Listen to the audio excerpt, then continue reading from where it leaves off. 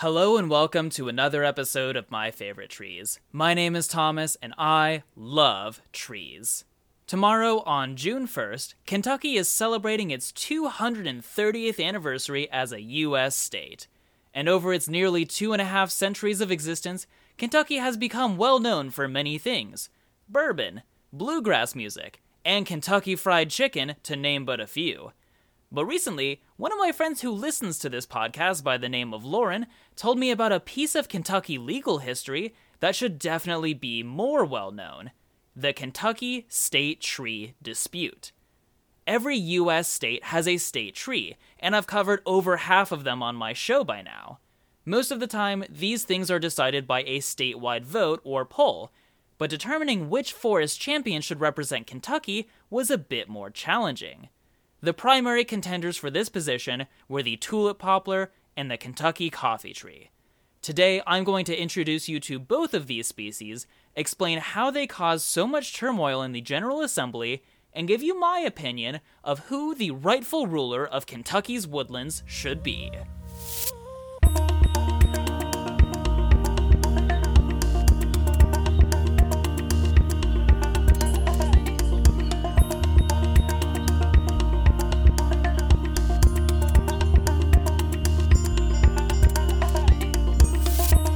I will begin by introducing you to the tulip poplar. This tree is related to neither tulips nor poplars. Other commonly used names for the tree are the tulip tree and the yellow poplar, again, neither of which are very accurate. To be more accurate, this tree is a relative of the magnolia. It's in the same family but finds itself in its own genus. The scientific name of the tulip poplar is Liriodendron tulipifera, which ultimately means the tulip-bearing lily tree. It is also not related to lilies. The tulip poplar grows throughout the eastern half of the United States, as far south as the Gulf of Mexico, as far north as the southern extent of New England, and as far west as the Mississippi River. It is considered the tallest hardwood tree in the eastern United States, with one individual reaching heights of over 191 feet, or around 58.5 meters. It's technically the tallest tree in general in that half the country, but the eastern white pine is historically known to grow over 200 feet, and I guess is still considered to be taller, even though its current champion tree is 10 feet shorter. The tulip poplar does have very neat features. Let's start with its leaves. They are palmately lobed, a similar shape to maple leaves. But the tulip poplar specifically has only 4 very symmetric lobes. It's kind of hard to describe its shape, and I'll have pictures up on my website and social medias. Some sources have described it as star-shaped, but it's always looked like something else to me. Think of like a dinosaur's footprint, that rounded base with 3 big rounded toes on the top end. That, but with 4 toes instead of 3, is what I always see in these leaves. The flowers of these trees are where we get the tulip half of its name. They grow high up in the tree and look like beautiful yellow tulips. Easily one of the prettiest tree flowers I've seen, but they are related to magnolias, and that whole group is known for showy flowers. They're very popular with a variety of pollinators. Butterflies and hummingbirds love them, but they are also important for honeybee populations. When the flowers are pollinated and turn into fruits, we end up with what is called a samara aggregate. Samaras are these dry, winged capsules. Ash tree fruits are samaras, and maple fruits are considered double-winged samaras. Those trees usually bear their fruits singly, but on the tulip poplar, they are all packed into clusters that take on a shape similar to the tulip, but also look a little bit like a half-eaten pine cone. I think you've got enough to visualize these tall, straight wonders, so I'll move on to the other contender, the Kentucky coffee tree. The Kentucky coffee tree has a somewhat misleading name as well. This is not the tree that coffee comes from. However, the seeds of this tree have historically been used as a poor man's coffee substitute, though as I understand it, the product is notably bitter and of much poorer quality. Its scientific name is Gymnocladus dioicus. Gymnocladus comes from Greek roots meaning naked branch. This is in reference to how the coffee tree is always the first tree to drop its leaves in fall, Not even in fall, though. Like, you get close to that time of year and have that one refreshingly cool day, and all of a sudden the coffee tree's leaves are just done. Dioicus is in reference to this tree being dioecious, meaning that there are male and female trees. Male trees just release pollen, while female trees are what take in the pollen and make fruit. On monoecious trees, every individual can produce both pollen and fruit. Kentucky coffee trees find themselves a part of the massive and hugely important family Fabaceae. This is the pea or legume family, and every plant that produces bean pods is in it. Its closest relative is another U.S. legume known as the honey locust, but it is more distantly related to many plants we regularly consume: peas, beans, peanuts, soybeans, and many more. The coffee tree's native range, though, is much more limited than the tulip poplar, primarily extending from central Oklahoma, northeast to western Ohio and southern Michigan. Only northern Kentucky ends up seeing real coffee tree forests, which is interesting that Kentucky is in its name. And in those forests, the coffee tree rarely stands out amidst the overall canopy. They have the potential to grow over 100 feet or 30 meters, but rarely do. That being said, it makes it so us people can more easily see its lovely features. The coffee tree's leaves are a shape called bipinnately compound. Some tree species have simple leaves, a single blade. Some trees have compound leaves, where multiple small leaflets grow from the central leaf stalk and all are considered part of a single leaf. Bipinnately compound leaves have smaller leaf stalks growing off of that main leaf stalk, and those substalks are what grow the leaflets. The nuance and shape gives these leaves a feathery, textured appearance. Kentucky coffee tree leaves probably have the worst fall color of any tree, though. Not because it's a gross color, but because you barely see the color at all before they fall in early September. And the flowers aren't terribly showy either. They're very small and mostly white. Some can be purplish, but others can actually take on a greenish hue, and it's easy to confuse them for small leaves. But come late summer and fall, you get some big old coffee beans. The fruits are bean pods, like every other plant in this family. These bean pods, to me, look like bananas. Around the size of a banana, but dark brown, like a banana that you forgot in the freezer, and flattened a bit, similar to other pea pods. The casing is hard and can be tough to crack open, but when you do, you are greeted with a bed of substance similar to coagulated honey that encases shiny brown seeds the size of nickels. These are actually poisonous, but roasting them is supposed to eliminate any compound that would be harmful to humans. It's actually kind of comical to see Kentucky coffee trees in the fall. Everything around them is boasting colorful foliage, while these trees are completely bare, save for the ripe bananas hanging from their thick twigs. I think that gives you a good picture of this contender, so now the match is set. I've tried to be impartial in my descriptions, a little good here and a little bad there. At this point, do you have any opinions about the two? Because Kentucky sure does.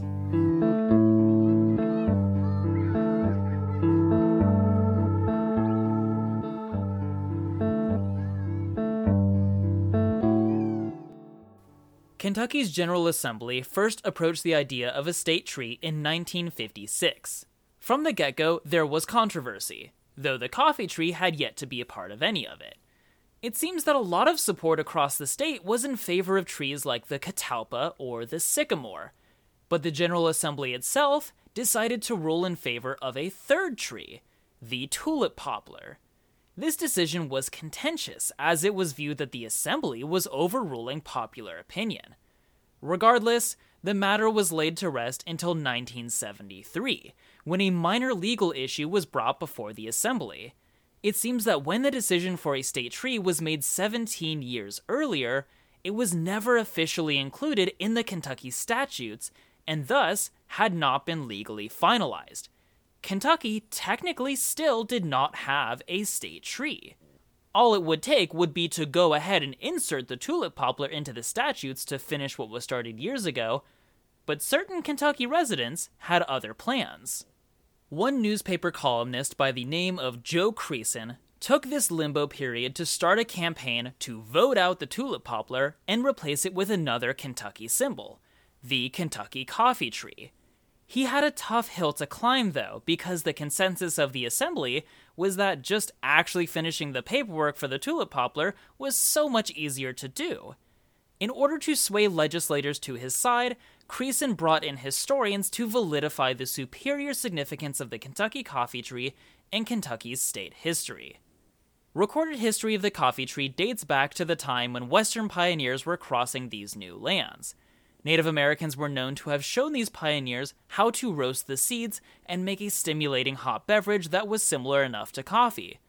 This coffee substitute helped pioneers more extensively explore and settle these lands, as it was one less supply that needed to be hauled around if it could be foraged for naturally.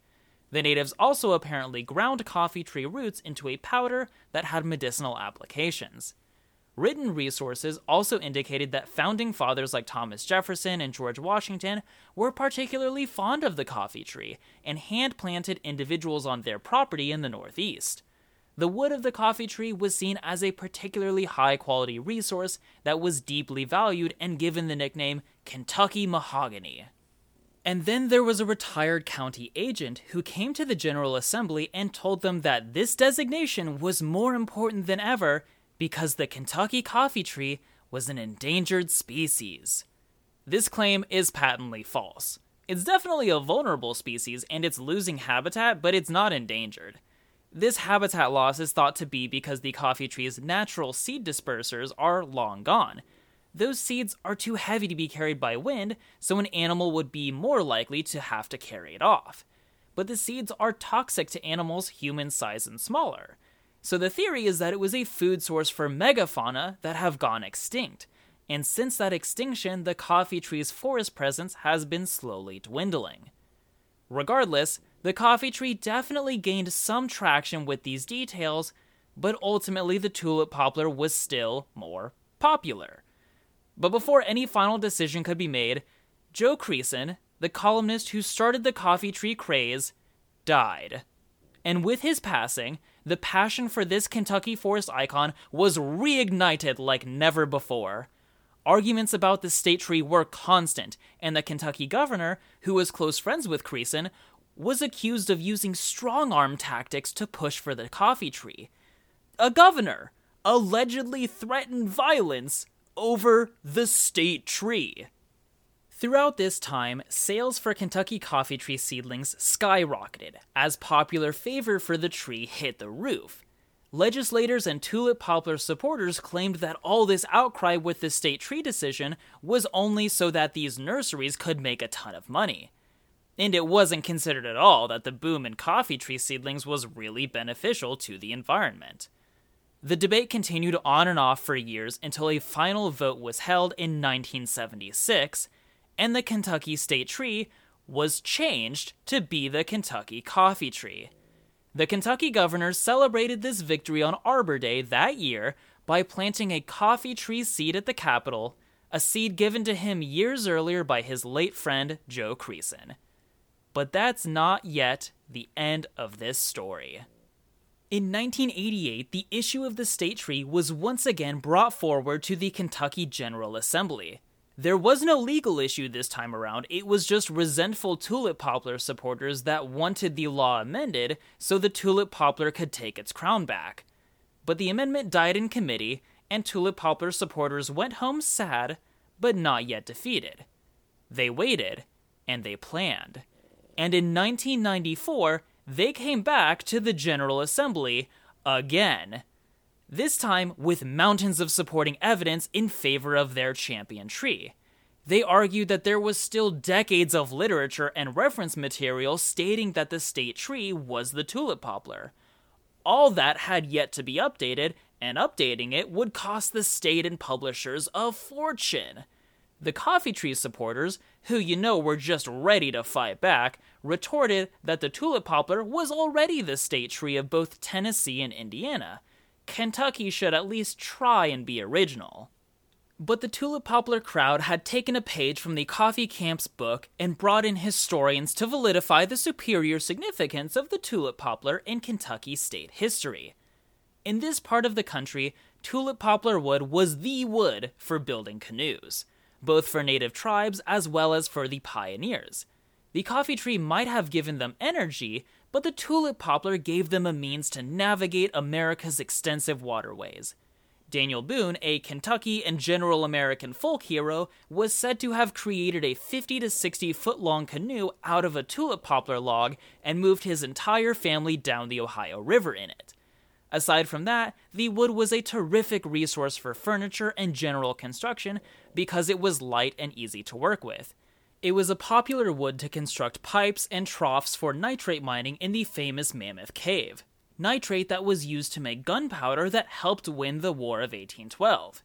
The tulip poplar is the fastest growing and most adaptive tree in the state of Kentucky, especially compared to the Kentucky coffee tree, whose habitat is decreasing and loses their leaves at the first hint of a chill breeze. As arguments once again grew persistently heated over the matter of the state tree, an amendment was proposed to simply make both trees the state tree of Kentucky. After all, California has both the coast redwood and the giant sequoia as state trees. But the amendment was shot down immediately. Peace was not to be had. Finally, the new bill proposing that the tulip poplar regain its throne went through the assembly. I think they were just very tired of this being such a huge issue. Both sides of Congress approved the switch, and the paperwork was sent to the governor. On March 9th, 1994, the tulip poplar was officially renamed the state tree of Kentucky, but without the governor's signature. That's the end of the controversy. For now, at least. It's been decades now since the argument was brought before the General Assembly, but who knows if the debate will ever truly be over. But now that you've heard the story, which side of the aisle do you stand on? Do you think Kentucky's state tree should be the tulip poplar, or should it be the Kentucky coffee tree? And I bet you're wondering what my opinion is. I'll try and sate your curiosity with a personal anecdote. In my junior year of college, I took a forestry course that involved a semester-long project. We were tasked with collecting a seed from a tree that was native to Oklahoma and growing the seed into a seedling that we would present to the class before we took our final exam. I chose the Kentucky coffee tree. I collected a seed from a tree that stood across the street from my university's recreation center. I scarified the seed, germinated it, and planted it in a pot. I set it on the windowsill in my dorm room and watered it and waited for a few weeks. My intention was to name this tree the Colonel, after Kentucky Fried Chicken. But when this seedling, a tiny green noodle, first broke through the soil and stretched itself into the open air, my heart was struck with overwhelming emotion. All plans fell to the wayside, and I realized that this was, in truth, my firstborn child.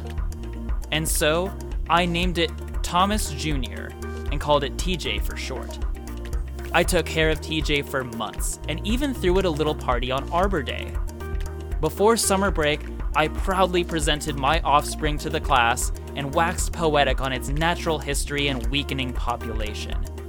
I loved that tree. I have had no personal relations with a tulip poplar. In 2 weeks, I'm going to focus on another broad forestry topic. What does a forester do? What does it mean when someone manages a forest? Join me on June 14th as I give you an overview of how humans manage forests, whether for the purpose of making a profit, making a healthier world, or just making something beautiful.